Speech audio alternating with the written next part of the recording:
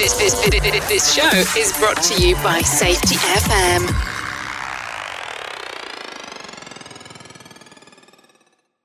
The following program is rated for mature audiences and may contain adult language, adult situations, and frank safety discussions. The names and certain details have been changed to protect the safe and the unsafe, but believe me, every item in here is true. This is Jim Polzel with Safety Wars. Safety triangles. What the heck is a safety triangle? Is it a force for good or a force for evil? I'll attempt to answer that question today. This morning on the Rated R Safety Show, Dr. Jay Allen discussed the safety pyramid. Jay is the Chief Safety Officer of Safety FM, which this program is a part of. I'm sure he triggered more people than just me. So, what is the safety pyramid? It is the conceptual diagram that behavior-based safety is based on. It originally was proposed by Herbert Heinrich back in the 1930s. Heinrich worked for an insurance company, and he came up with this triangle based on the statistics of accidents that he was investigating. Picture this. At the bottom row of the pyramid, there are near misses. For every 300 near misses, incidents without injuries or damage, there are 30 incidents on top of it that cause some kind of damage and one major accident. Later on, another researcher in the 1960s named Frank Bird expanded on this concept and came up with some different numbers, but the same idea. His numbers are that for every 600 near misses, there are 30 minor accidents, 10 serious accidents, and 1 fatality. So, in comes behavior-based safety. The theory is that if you reduce the number of at-risk behaviors at the bottom of this triangle, you reduce the likelihood of an accident on the top. So, where is this system promoted? It's promoted by a majority of safety professionals in virtually all industries. This sounds good, right? Reduce at-risk behaviors.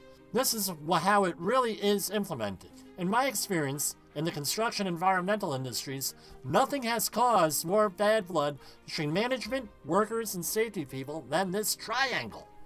What it assumes is that there is no penalty for reporting near misses and negative audits, and that we are all here to report objective things. What happens? It evolves into this. 1. Blame the worker for at-risk behaviors, because 80% of accidents are caused by unsafe acts and not unsafe conditions. Further promote the bad apple theory, this is number 2, of the 1920s, where you need to get rid of bad apples to make work safer and better. It disincentivizes what it is intended to promote, openness and teamwork. Here is one real-world example. Some of my listeners will know the story already.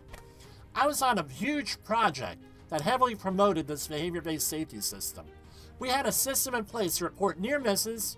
We had safety audits almost every day. We had team audits as a team.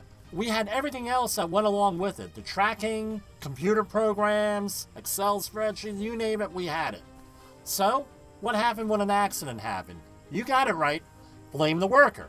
God forbid if you were the one who was identified at doing risky things, or if a manager had a problem with you.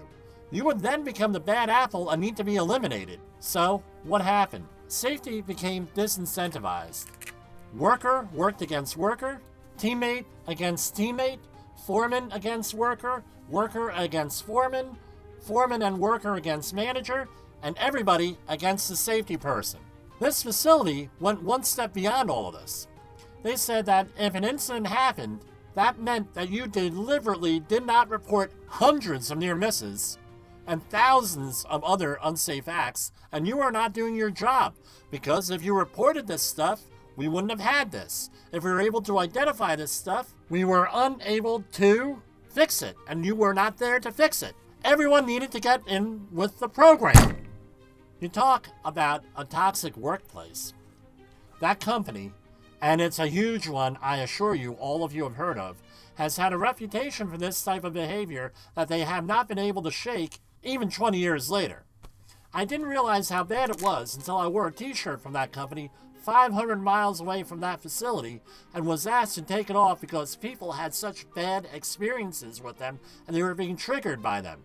You talk about PTSD, and I don't take that lightly. People actually had PTSD from working there. They named the management group by name, I mean individuals, and it was far from the last time I ever had to hear about them. I most recently heard about them by name last week. Another example. Another facility had a great program based on behavior-based safety. It was great until we were on the receiving end of a couple of bad audits, and a mid-level manager came down and cursed us out, MF'd us, and screamed and yelled because his manager got upset with some bad audits. And as they say, Guvno rolls downhill. But in reality, the audits were normal audits. Nothing really out of the ordinary.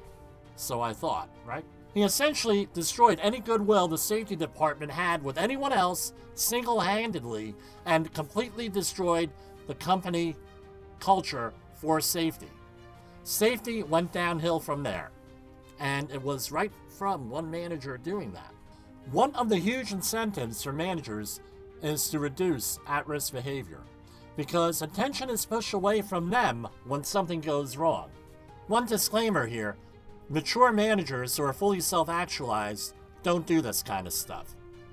The incentive for this type of manager, right, is never to go further down the triangle and address what's underneath at-risk behaviors. It's attitudes, values, physical, knowledge, and execution fact, and what the incentives are in the system that lead to those at-risk behaviors.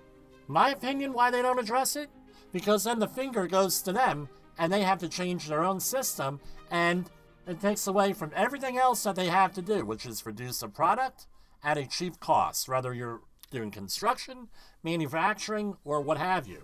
Anytime that they're distracted by that, it seems that they feel their bottom line is shot.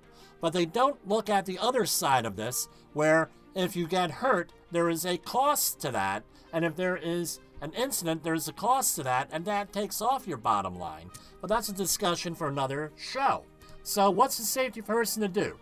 We are often put into the middle of this thing, and get the ire of both management and the workers, further making us the focus of derision. So what do we do with all this? How do we fix this situation? First, you need to decide if the organization is fixable.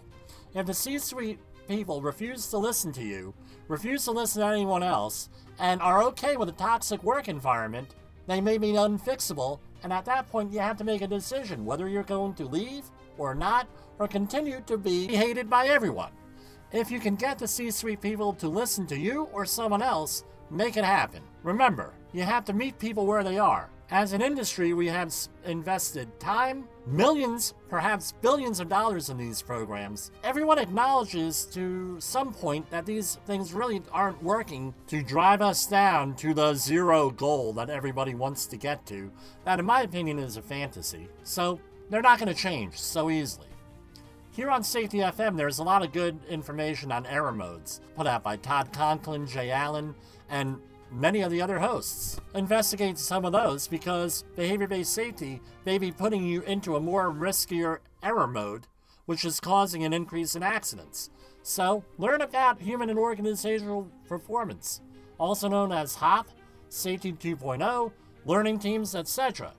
Try to implement those philosophies into your organization. One way to start the change is to change yourself and get out of these negative ways of managing people. Find out what works and doesn't work in your organization.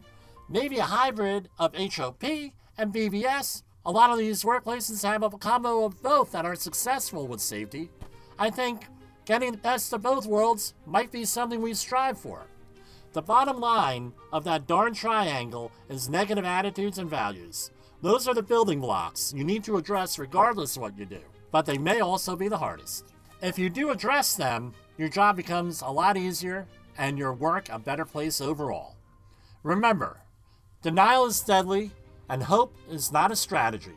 For Safety Wars, this is Jim Posel, your humble safety professional. The views and opinions expressed on this podcast are those of the host and its guest and do not necessarily reflect the official policy or position of the company. Examples of analysis discussed within this podcast are only examples. They should not be utilized in the real world as the only solution available, as they are based only on very limited and dated open source information. Assumptions made within this analysis are not reflective of the position of the company. No part of this podcast may be reproduced, stored in a retrieval system, or transmitted in any form or by any means, mechanical, electronic, recording, or otherwise, without prior written permission of the creator of the podcast, Jay Allen.